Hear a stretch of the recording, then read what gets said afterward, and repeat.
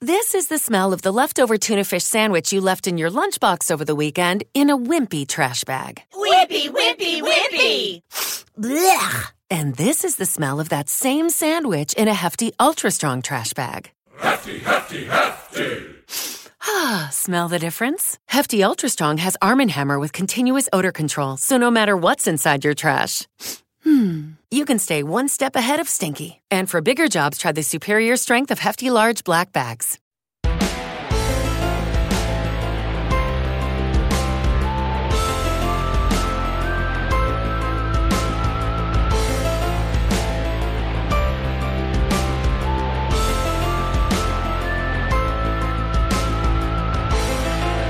Welcome to the X-Files, Stories of Life After God. This special feature of the Life After God podcast explores stories of diverse people who have left the faith and religion they grew up with.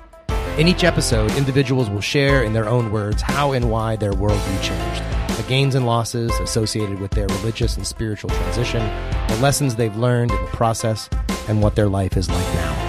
To learn more about the X-Files and the Life After God podcast, please visit our website at lifeaftergod.org.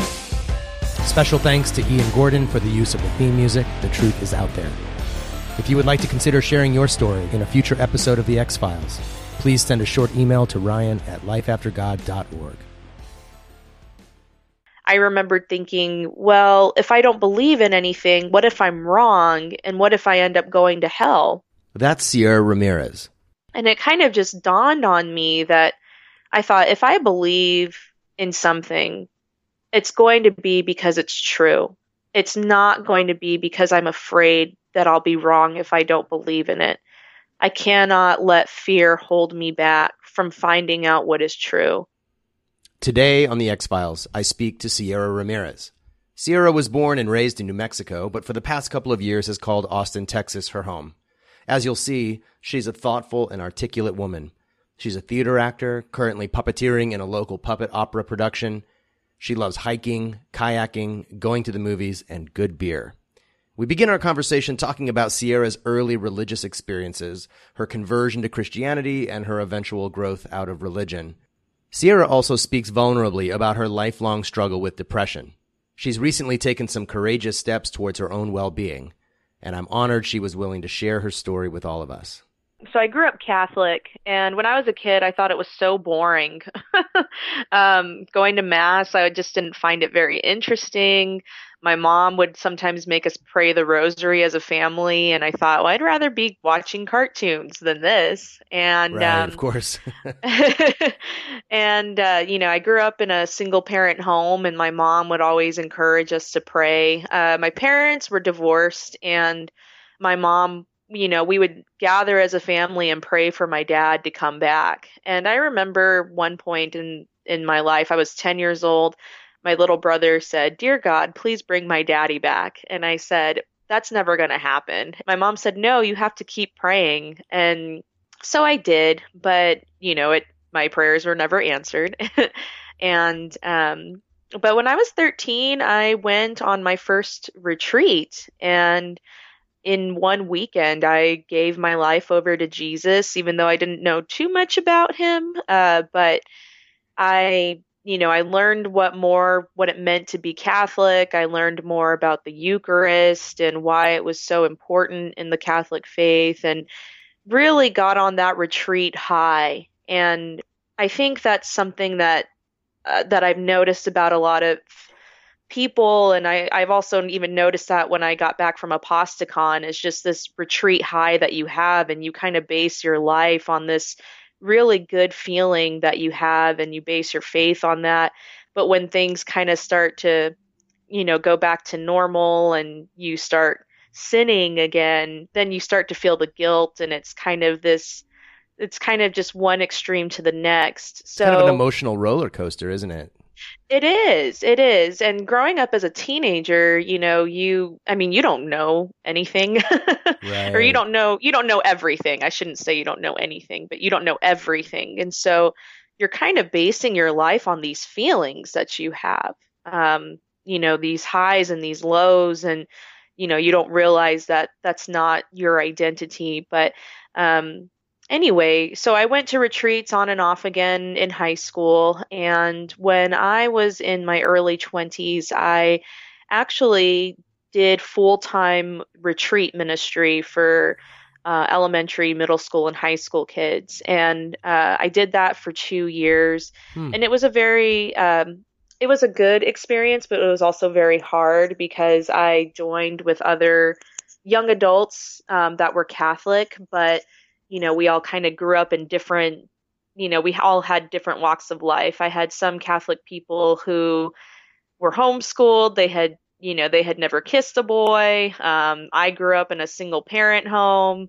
having still felt guilty about losing my virginity and thinking that I was too dirty for someone to marry me. There was also people who um, were kind of, I guess you could say, they weren't homeschooled, but they didn't have like these crazy stories to tell like I did.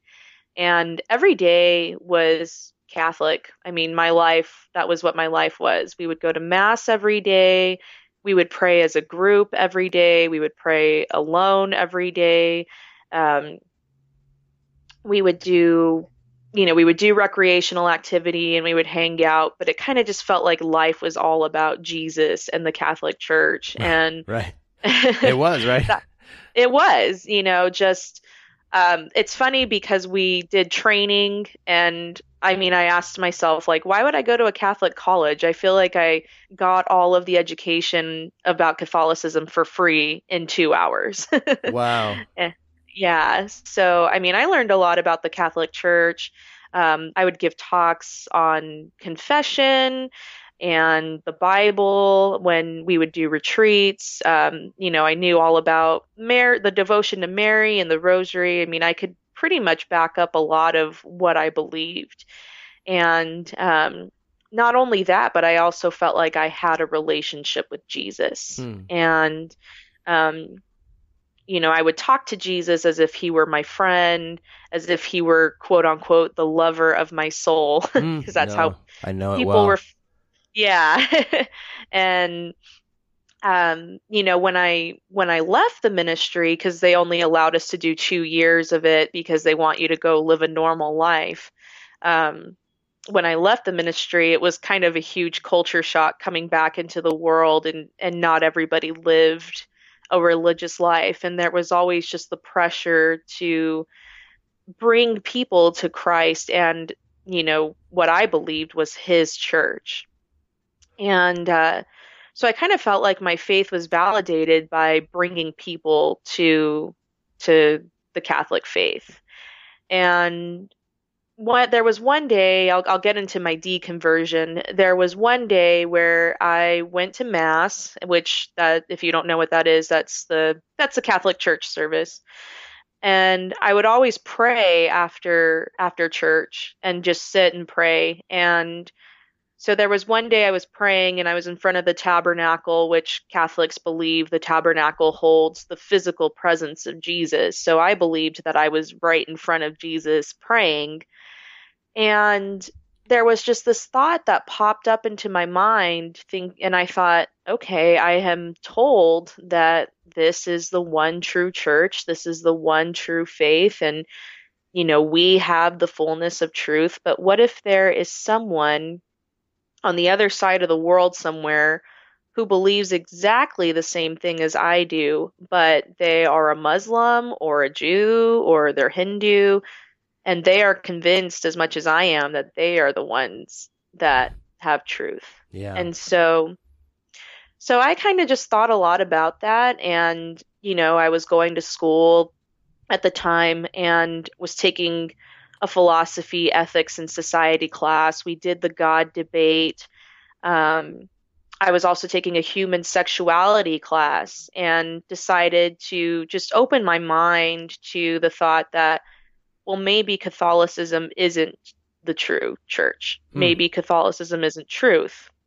And I went from this devout Catholic to, okay, I have a relationship, but not a religion phase. But then I remember reading about what Jesus said about lust, and I was like, I don't think I agree with Jesus on this. Yeah. I thought, well, if I don't agree with him and he's supposedly God, is it bad to not agree with him? Can I have my own opinion about this? Wow. And then I started to go through this spiritual but not religious phase, and because I wanted so badly to hold on to the belief in something because it was comfortable. And so I did a lot of yoga, and I would talk to people and say, well, what if God is a he or a she, or if God is a they? There's many gods and goddesses that I could honor with my body and my breath and prayers or communication, what have you. And so I went through that spiritual but not religious phase.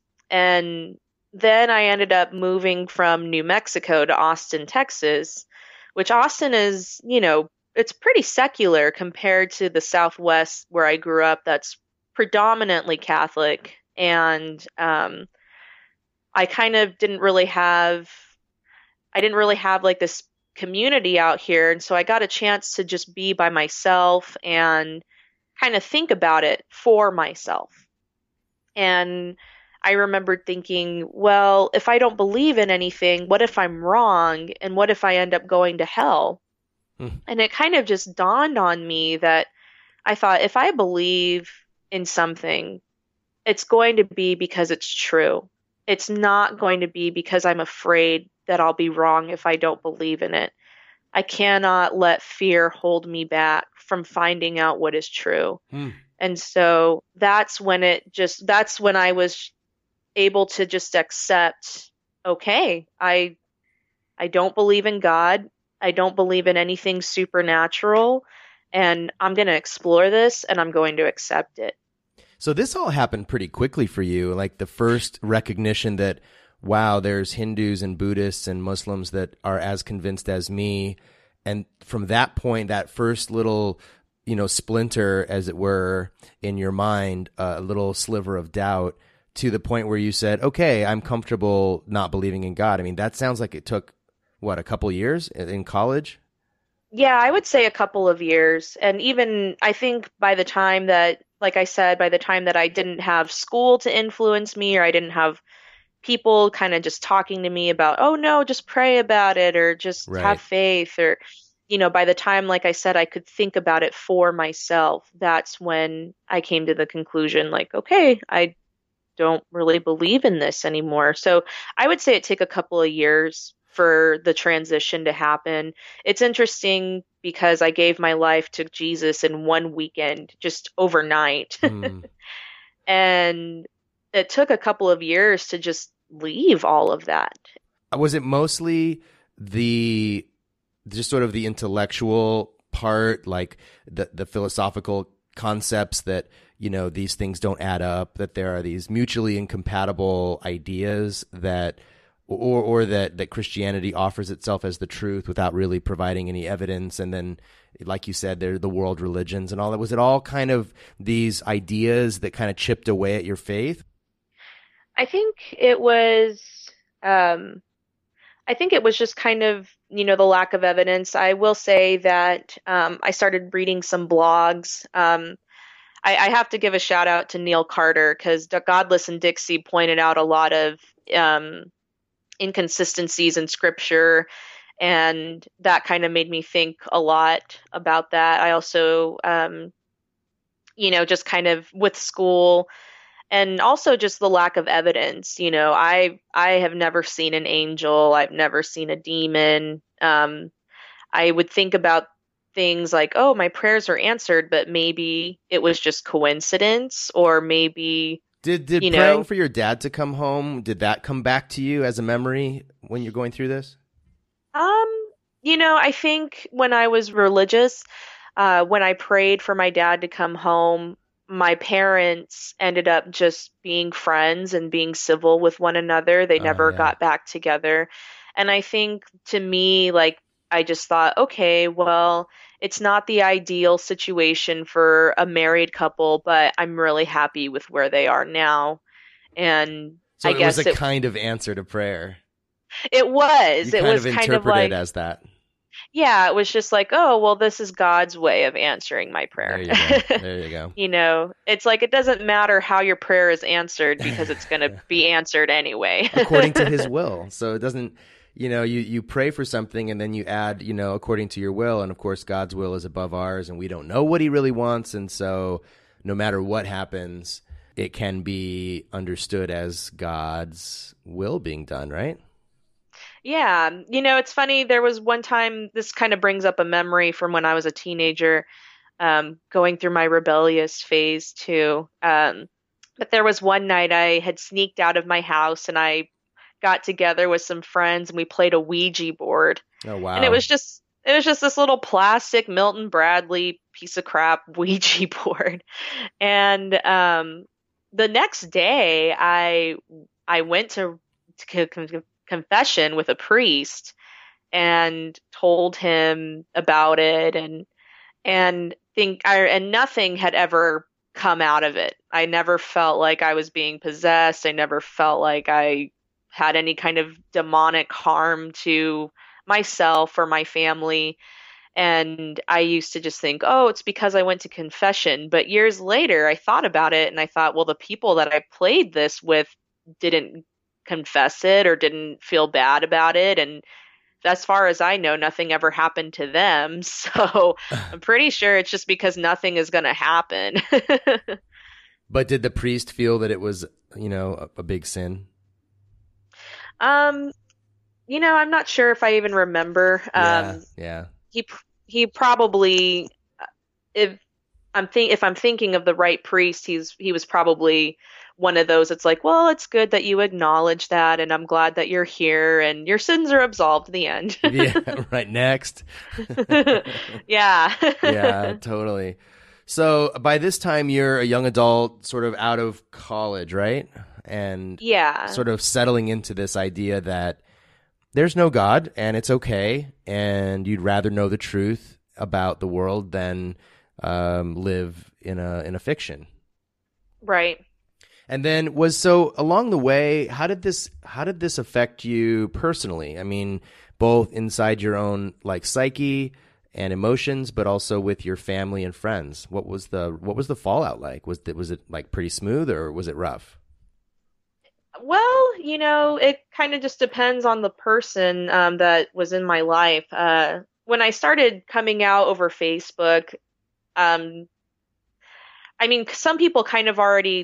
people that I had done the youth ministry with kind of already knew that I was really questioning what I believed and that I wasn't really Catholic anymore. And some people, I remember I posted something about atheism and saying that I was an atheist, and somebody reached out to me over Facebook Messenger and said, what was it that Christians did that hurt you so bad that you decided to no longer be a Christian anymore? Oh yeah. And I told them what I thought. I said, no, it has nothing to do with that. It's me wanting to know the truth, what is true. And I remembered saying to them, well, even if there is a God, I mean, I devoted so much of my life to him. I've done good things. I'm still doing good things. And if there is a God, and I mean, I don't think I've done anything that deserves eternal torture. Right. And I remember this. Yeah.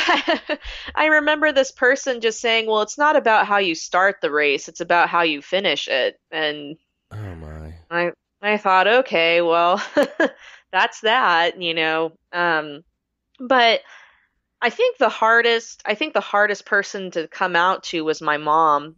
She was the last person to find out. And it was after I went to Aposticon. I felt very comfortable with who I was and felt like it brought out a lot of good in me, and it was great to meet other people, and it felt awesome. But I had this little itch that it's like, your mom doesn't know. Your mom's the last person to know, and you need to talk to her about this and just tell her. And I remember just getting really emotional because I knew that no matter what, she would love me, but I was kind of the last person out of my siblings to leave the church. And my mom would always just kind of rely on me to keep the faith going, to hold it together. And so I finally I called her and she didn't answer, so I was like, yes, I get to leave a voicemail. Right.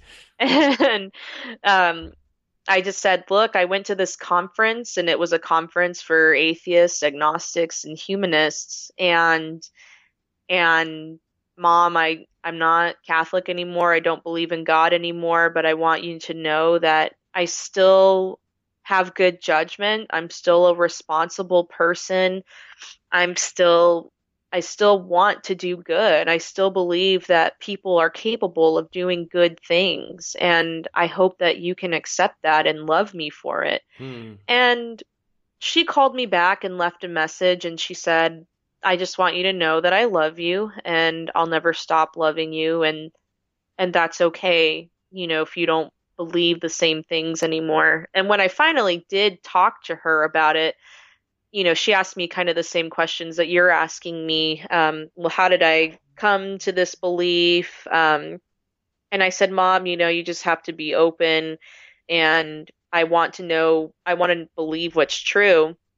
And I said, and she brought up some scripture, and I don't know exactly which verse it is, but she said it's something having to do, like if you find a pearl or something precious, you hold on to it. And for her, like that was her belief in God and scripture. And I said, well, Mom, what if something more valuable comes along? And are you just going to let it pass you by? What if something that is more true comes along? Well, are it's you just gonna? Yeah, I mean, that's a parable that Jesus told, the pearl of great price. And in that same collection of parables, there's another story about a man who finds he's plowing his field for someone else, and it's like he's just working there. And as he's plowing the field, he finds this great treasure, and he goes home. He doesn't tell anyone. He talks to his wife. They sell everything that they have to buy the field because what's in the field is of ultimate value. Like he sells everything. And so, of course, the story in the Bible is meant to say, like, you sacrifice everything for this, to follow Jesus. But I heard in what you just said kind of an echo of that parable too. Like, what if you find something better? Yeah. That's really interesting. What did she say? What did she say when you mentioned that? She said, well, that's, I don't know, that she kind of didn't really know what to say. She thought that was a good point, and it was like she had to think about it. Sure. And but she's still very religious. She's still Catholic, and she makes little comments here and there. Oh, the Bible is so awesome. Or if we're riding in the car, she'll say, can you play a Christian song? And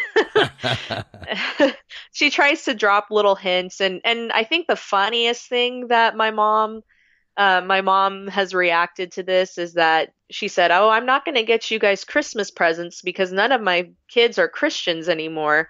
And my siblings got super upset about that, but I thought it was hilarious. Like, I was like, okay, like that's pretty funny. And so she doesn't call it a Christmas present. She just calls it a gift, but that's okay because personally, I don't even really like Christmas very much anyway. So, and all I wanted for Christmas last year was a blender, which I ended up getting it for myself anyway. At first, when you said that, I thought maybe she checked her list and she checked it twice, and you'd been naughty and not nice, since you'd left faith. And yeah, and all I wanted was a blender, and I didn't get it, but I got it for myself. So I like to give out gifts for Christmas. I personally don't like to. It's fine if you get me something. I'm not going to reject it, but I kind of like to go shopping for friends and family. And it's like they say, it's better to give than receive sometimes, but. Right. So it was, coming out to your mom was challenging, but she accepted it well, it sounds like. Yeah, she did. It's interesting because all of my siblings have left Catholicism. My two younger brothers identify as atheist. My two older sisters identify as agnostic. And my dad also identifies as an atheist. And my my mom is just always like, or that was another thing that my mom said. She said, I I raised all my kids in the church and then they left. And it's like, well, I told her, I said, I can't speak for my siblings, but I know one thing's for sure is that I am just seeking truth, and that's what I want from life. And I guess another thing with like friends is, I had a friend once mentioned to me, well, I'm Catholic and I believe that Catholicism is the way to truth. And I remember telling him, well, I don't want the way to truth. I want truth itself. Why is there one way to truth? You know, there's so many different aspects to the way we seek out truth. Yeah, and exactly. And I think another thing that kind of led me to exploring not believing was perception. You know, if one person looks at something one way and another person looks at something another way, which is the truth? And that was something that got me questioning, especially about the Gospels. It's like you have these people. I mean, if I'm not mistaken, you had these people go out and they asked a bunch of people about Jesus, what he said, what he did. But I mean, I can't even remember something exactly the way it happened yesterday. Exactly. I don't know how people can go out and remember exactly what Jesus said or did 30 something years after he died. And also, we don't know what he was thinking. We don't know the tone of what he had said. So I like to think of that movie, The Truman Show, and my favorite part is when we watch this man's entire life, and my favorite quote is when Truman says, well, there were no cameras in my head. Yes. And I kind of think about that with Jesus. It's like we claim that we knew everything about his life and what he said and that he's God, but we were never inside of his head and we weren't there to experience him firsthand. And so I just don't know how that could possibly be true. Naturally, while Sierra was struggling with her faith, a lot of other things were taking place in her life. Her growing doubts around the claims of Christianity weren't the only thing on her mind. She was also struggling with depression that she largely kept to herself, that she dealt with by praying and trying harder to be happy. On July 30th, Sierra posted these remarkably vulnerable words on her Facebook page that got my attention. She wrote, I've been thinking a lot about whether or not I would share this, but I heard that vulnerability is often a sign of courage rather than acting like you have it all together. A little over a month ago, I admitted myself to a psychiatric hospital for major depression.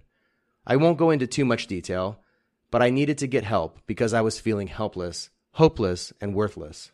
I'm glad I made the brave decision to get help rather than just suffer through it on my own again. I learned a lot about other people, myself, about empathy and sympathy. I learned a lot about what triggers my depression and anxiety. I learned that I'm not crazy, just human. I also learned that even when I feel my self-worth has been axed to the ground, I still have roots. I spoke deeply about my life to social workers, doctors, techs, and psychiatrists, and learned that I have put so much on the back burner for years. I also met some of the most beautiful people I can relate to that I still call friends. In our suffering, we found hope. We found learning. We found each other. Overall, it was a good experience that saved and changed my life. There is so much stigma surrounding mental illness, and yet it's so normal and so common. People just suffer in silence. I want you to know that there is so much in seeking help. I now see a therapist, spend more time with family and friends, and I'm beginning to paint and find ways of coping that are healthy. Please, if you're experiencing a tough time, know you can talk to me or I can help you find resources to help you get out. Because life is beautiful, even with the nasty times, and should be lived and not just survived. I still have difficult moments, but I'm able to recognize that they will come and go, and I will always have the good times and good people. Thank you. This post really got my attention, as I said, and the attention of so many of her friends. It has 105 likes or reactions on Facebook and dozens of comments, including one from me, after which I direct messaged her on Facebook and asked her if she would come on the show. And so in this second part of the interview, she talks about her experience of depression, how she got through it, and what she's doing now to live a more fulfilling life. I hope you can draw as much hope and courage from her story as I did. Here again is Sierra Ramirez. So I have dealt with depression on and off again since I was a teenager. In my early 20s, especially when I was doing youth ministry, I dealt a lot with depression. And, I'd have to put on a happy face to do these retreats and talk about the goodness of God and Jesus. But on the inside, I was suffering greatly. But as a Catholic, I believed that my suffering had meaning, and if I was suffering, I was finding favor with God, and I personally think that's a bunch of bullshit. Right. I don't know if I can say that on your podcast. You can say whatever you want. Okay. But I've always been a pretty bubbly, enthusiastic person, and a lot of times, but I still suffer from depression. And a lot of times when people find that out, they say, I never would have guessed that. You seem like one of the happiest people I know. And it's like, well, I'm still human. I still have emotions. I still experience sadness, but yeah, of course. Depression for me, I guess the best way to describe it, because I've been thinking about it the past few days, the best way to describe it is that I feel like the real me is trapped beneath sadness, fatigue, lack of motivation and interest, and I am just buried under it, just fighting my way out, just screaming like, hey, I don't want to feel this way anymore. I don't want to be depressed. I want to live a normal life. But sometimes it got to the point where it felt uncontrollable. So recently, I would say a couple of months ago, I was feeling depressed. I was feeling very withdrawn. I didn't want to talk about it with anyone because I didn't want to feel like a burden. I didn't want to scare anyone about how I was feeling because, like you said, there's so much stigma surrounding mental illness, and it's something that so many people suffer from, but we just don't ever talk about it because it's heavy. That's right. It's a heavy reality. But I was very withdrawn. I didn't want to talk to anybody. I was sleeping any chance that I had got, and I was just feeling hopeless. Just like, I don't think I'm ever gonna get out of this funk. And I started to feel worthless. Like, I'm not pretty enough. I'm not smart enough. I'm not happy enough. Because I think a lot of times value is measured by how happy you are, or at least how happy you seem to be. Right, to other people. Yeah, exactly. And the one thing I'm definitely learning from my depression is that nothing is ever as it seems. So true. Yeah. You just don't know who's walking around beside you seeming just fine. Yeah, and the more open I am about it with people, the more open they are about it with me. Yeah, it's like magic, right? Yeah, like I said, I was really embarrassed about to talk about it. But when I finally did, then I learned that a lot of other people are going through the same thing I'm going through. And I don't know why we just aren't as open about it anymore. We just aren't as open about it. I think that if we were more open about it, I think maybe we would reduce the amount of depression that people have. Right. Something about the silence of it is amplifying it, maybe.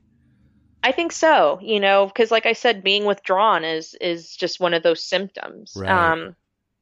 But anyway, so I was just also feeling hopeless, and I was honestly feeling worthless. And I even began to have thoughts of suicide. I mean, I haven't tried to harm myself or anything like that, but it kind of just felt like these thoughts were just coming in and out of my head. And I thought, okay, I can't think this way anymore because I want to live. I don't, even though there may be this small desire to die, the will to live is so much stronger and I need to get help. You know, I thought, well, I finally have health insurance, so I guess I can go get help.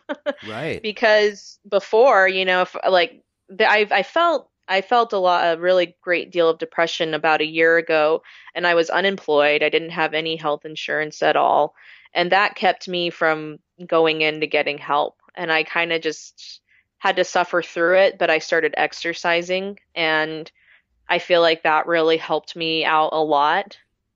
So thank goodness for that I was beginning to work out and kind of had this natural remedy to kind of help me get through the depression.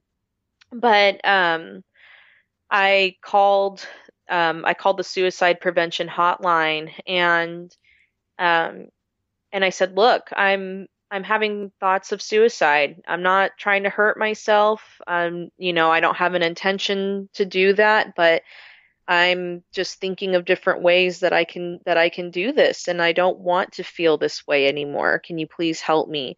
So I went and I admitted myself to a psychiatric hospital. When I first got there, I thought, "Oh my gosh, I'm way in over my head. How am I gonna talk to my work about this?" You know, and I remember I went up to the nurse and I said, "Can I please go home? I was way in over my head. I think I'll be okay. I think I'm fine." And I remember the nurse saying, "You know, it's a scary thing. It's new. The first couple of days are the hardest, but you're making a brave decision to be here." Yeah. Yeah. And that was, you know, for the first couple of days, I was honestly embarrassed. I thought, has my life really come down to this? But people just kept reminding me, Sierra, this is a brave decision. There's nothing wrong with going to the hospital. It's okay. You're getting help. It's better than just staying silent about it, or even worse, ending your life. Right. And so I talked to counselors, I talked to psychiatrists. There were things that happened as a child, that I talked about that I just hadn't thought about in years because I thought I had gotten over it. Right. But you know, and I thought, well, a lot of this kind of makes me who I am today. And I met other people who were just like me. You know, they lived these normal lives, they worked jobs, they liked to have fun, but the depression just got the best of them. And they ended up in the hospital with me. And I still talk to these people, and it's good to see that they are doing better. And it was great to just know that I wasn't alone. And I think like that's probably the biggest challenge about depression is just thinking like, oh, I must be the only person who is going through this because nobody talks about it. Well, and it's inherently isolating because you don't want to interact with anyone. And so the nature of the illness isolates you on top of it.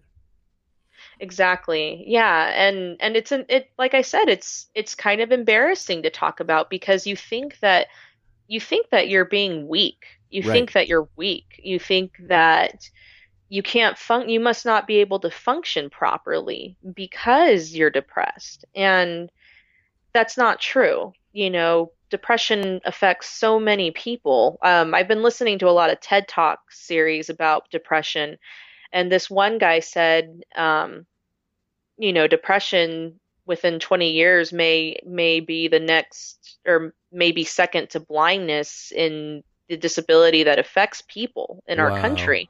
Huh. And so, and I've talked to people there were people who reached out to me after I had posted what I said on Facebook that they said, thank you so much for saying that, because I've been feeling depressed myself, and I've been thinking about getting help, and you just affirmed for me that I should reach out and I should get help and I should talk about this.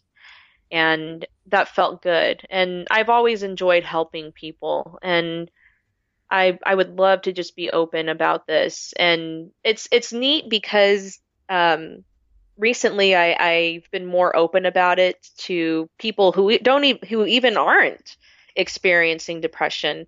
I was talking about it with a coworker, and she's always pretty happy and chipper, and I was just telling her how I was feeling, and she said, I just think that that's so great that you're just open about it, and that you're honest, that you're being honest about your life and who you are. And she said that just makes you seem very strong.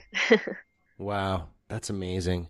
I mean, I think if I've learned one thing by doing this podcast, it's that people respond to authenticity and honesty and openness. I mean, I think we live in a society, as you've said so beautifully yourself in the last couple minutes, that really values certain types of strengths that make it seem like we can't share ourselves, more openly, if that makes us seem less suitable in the dating world or in the work world or just in typical social circumstances. We don't want to be the weak one or the sad one or the one with problems, in quotes, so we fake it. And the minute someone comes along and just says, not with a bunch of like self-pity necessarily, but just says, hey, this is what I'm experiencing. And because I trust you and I care about our friendship, I just wanted to share that with you. And, I feel like I should be able to talk about it to a friend and or even publicly on Facebook in the beautiful way that you did, which was just, I think, an invitation for others to both connect and relate to what you were saying, and also an invitation for them to open up about their needs, whether it was publicly on Facebook or just to themselves or a private other person. It really felt invitational. It made me reach out to you too. And I immediately choked up. I remember feeling this deep sense of being able to relate to what you were saying, as I've struggled with anxiety and depression myself, and feeling like how courageous and brave this is. Yeah. Yeah. I listened to this TED Talk about this guy who had depression, I love what he said about this, but he said, when someone breaks their arm, people rush to sign your cast. Right. But when someone has kind of a mental breakdown, they run the other way. Whoa, that's deep. It is. And I that just made me think that is so true. And I think that just really kept me in the dark about all of it. Just the idea that, it might scare someone away, but I am learning that it's doing just the opposite. I kind of feel like people are embracing it more. I'm meeting people who not only have depression, but have anxiety, or they have bipolar disorder, or they have PTSD, and they're sharing about themselves and about their lives with me. And I feel like there's just this deeper connection than just this superficial, like, oh yeah, let's get together for a drink and just really talk about nothing. But it's so beautiful what you're saying. I'm reading, it's funny how you relate everything someone says to the thing you're reading at that moment. But I've read a few of Brene Brown's books, as I'm sure you have, or seen her TED Talks. And yes. I'm reading her current book right now, Rising Strong. And like everything you're saying is just reminding me of the stuff I've heard from her too, about the way that vulnerability draws us into strength, that we think it's going to put us at this one down position, that it's going to make us less than our peers. And instead, the surprise is that it invites us into this deeper place with people and relationships. And the ones that, respond badly to that, they weren't really friends in the first place. Those weren't people that really had your back or really were your friends, perhaps. Or perhaps they're in a place where they just can't relate to it yet. But this vulnerability is something, it's almost like fertilizer that, just makes things grow more beautifully, and yet we run from it, in a way that just is counterintuitive. Absolutely. And one of my friends told me, because I remembered I told someone about my depression and my struggles, and I kind of felt like this friend of mine looked the other way. And so I was talking about it with another friend, and I said, I feel embarrassed. I feel like I kind of went over the went over the edge with this. And my friend said, well, Sierra, that's not a reflection of who you are. That's a reflection of them. So good.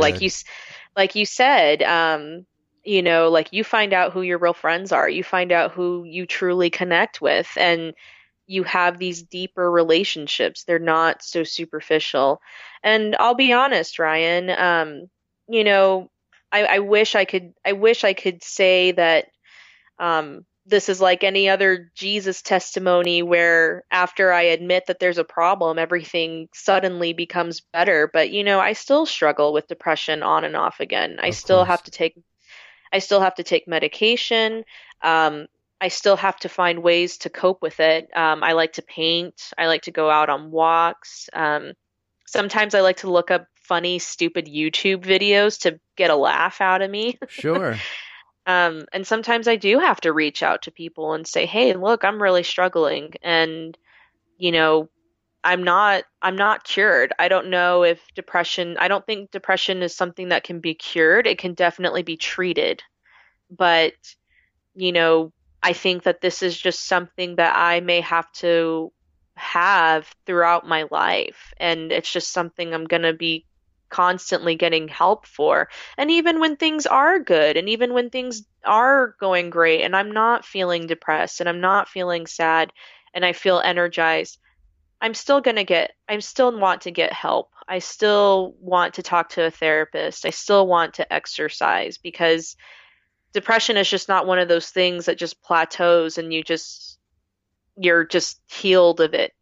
Right. And I think that's, just a really, really important point, because, and you're starting to develop a kind of muscle memory that you can remember when you felt really deeply depressed, and you can remember when you rose out of that feeling and what it felt like to not be depressed.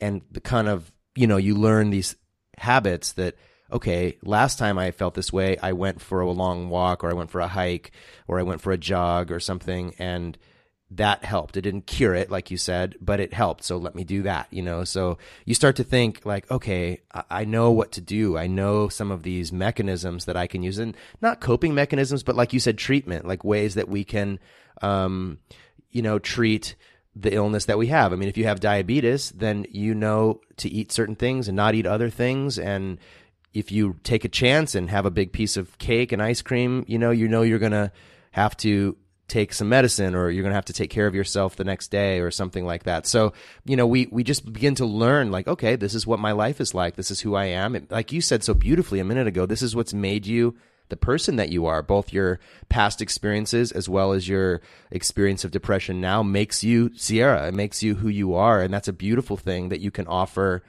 to your friends and family and loved ones. I think it's just an acceptance of who you are, and learning, how to be the best version of yourself. Thank you. I really appreciate hearing that, Ryan. I wanted to ask you, and as we're slowly running out of time here, and I Sure. I hate that we are, because this has been such a really rich conversation for me personally.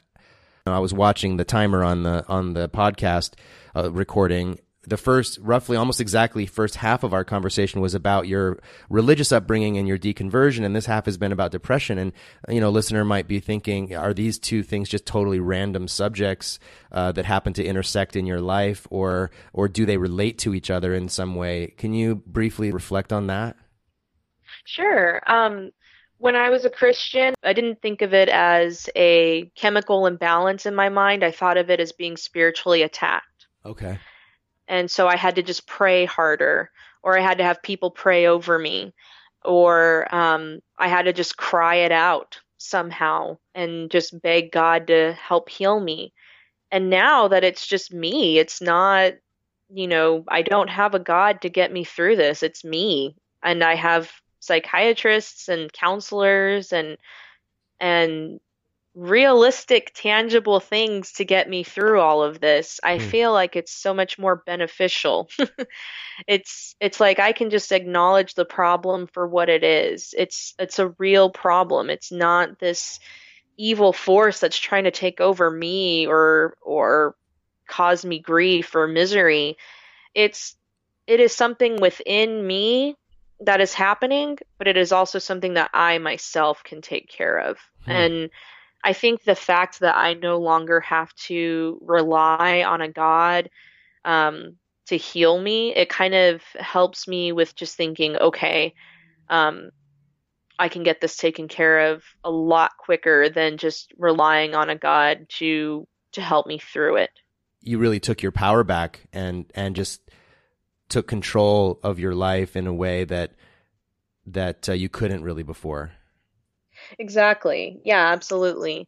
I also just think, and not only do I consider myself an atheist, I consider myself a humanist too. Right. And I think like just embracing that humanism and just reaching out to other people, because I believe in problem solving and realistic solutions to problems.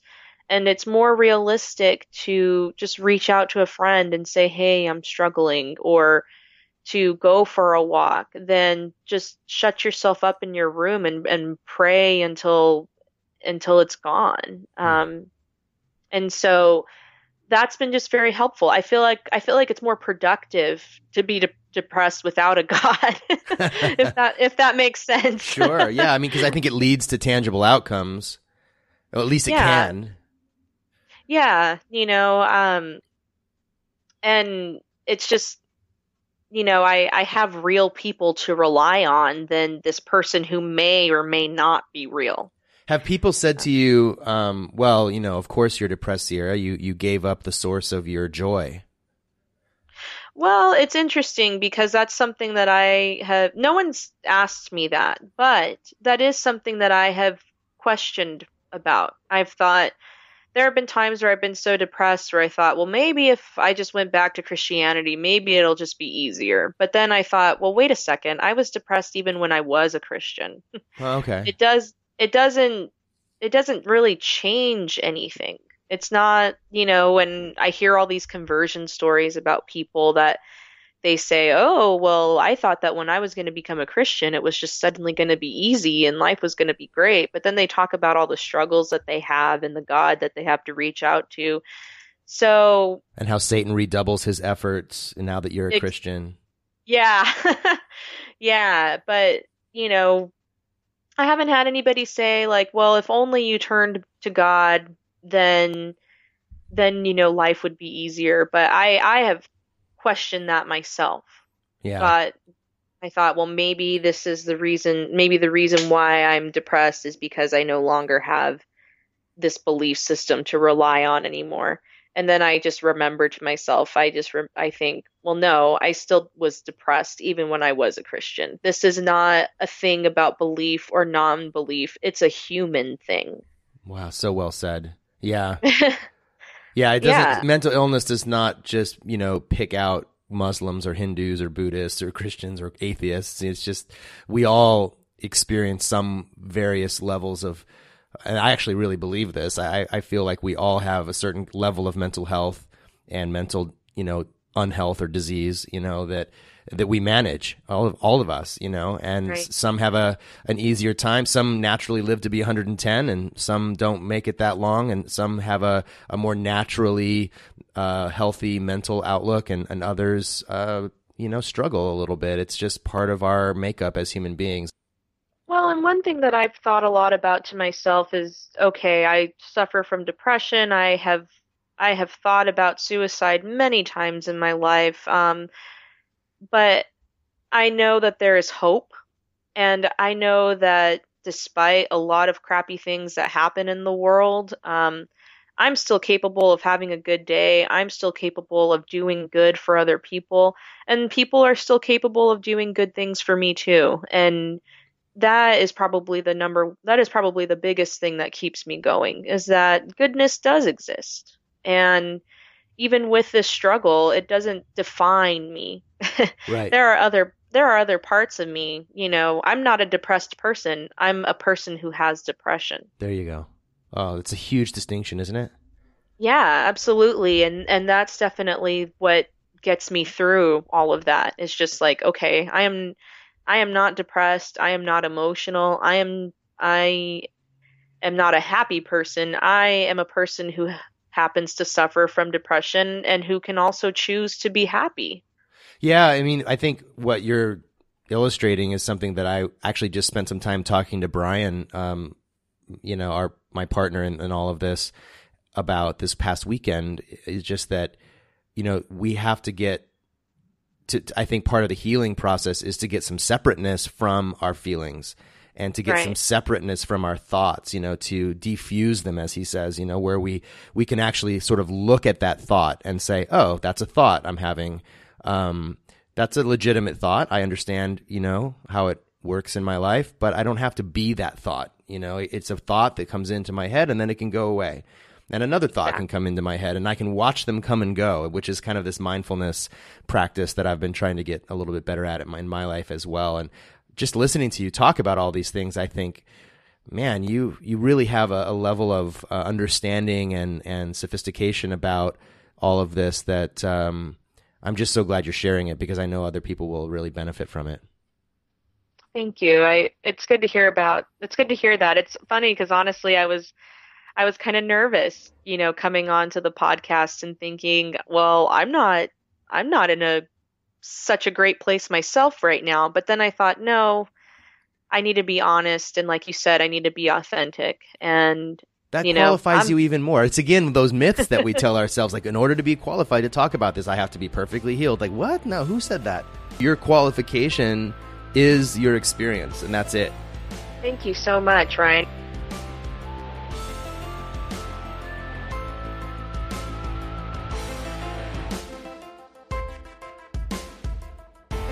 Thank you so much for tuning into this episode of The X-Files, a special feature of the Life After God podcast.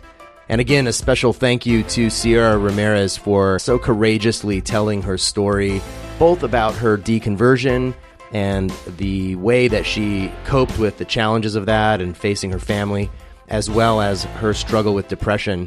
I hope Sierra has inspired you to seek help if you need it. Certainly if you're having thoughts of suicide, please don't wait another day, another minute before you reach out and talk to someone about your thoughts and seek the help that is readily available to you. I'm again so encouraged that there is life after God, that there is life after and during depression. The more I talk to Brian about our plans to expand our coaching services at Life After God, the more this kind of story reminds me that we're on the right track. That many people have unmet needs as a result of leaving their faith, or that are compounded by their loss of faith and the way it affects their social life. I'm excited to be a part of a community that supports each other through these difficult times and creates opportunities for healing and to celebrate the victories that we have, even if they're just momentary and temporary victories, where we can begin to see the light shining again and really feel like we're living life to the fullest. We have this one life to live, and I want you to live it to the fullest. I want my life to be lived to the fullest. And that's what we're really all about here at Life After God. So to learn more about Life After God, you can go to our website at lifeaftergod.org. On that website, you will find all the podcasts going back over a year and links to our social media. There's a way that you can support us financially there on the website through our Patreon page, which is patreon.com/lifeaftergod. If you enjoyed this story, please subscribe to our podcast on iTunes or wherever you get your podcasts. You can go to Spreaker.com/lifeaftergod and click follow there on our page, and you'll be notified every time there's a new episode.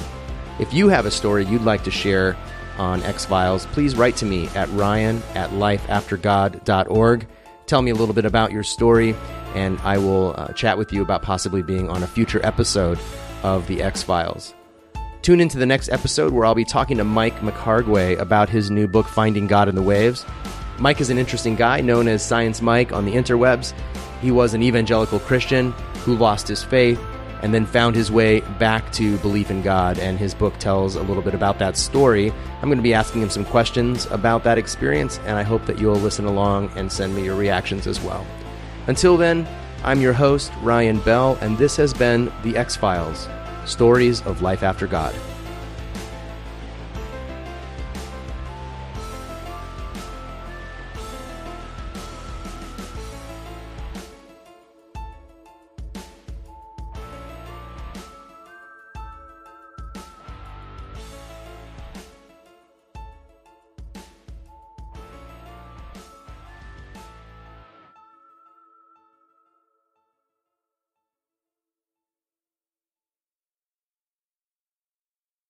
This is the smell of a warm 3-day-old egg salad sandwich in a wimpy trash bag. Wimpy, wimpy, wimpy! Blech. And this is the smell of that same sandwich in a hefty, ultra-strong trash bag with new Fabuloso lemon scent. Hefty, hefty, hefty! Smell the difference? When life gives you stinky, get Hefty Ultra Strong with new Fabuloso lemon scent. It smells like clean, freshly picked lemons. So no matter what's inside your trash, you can stop the stink and smell the lemon.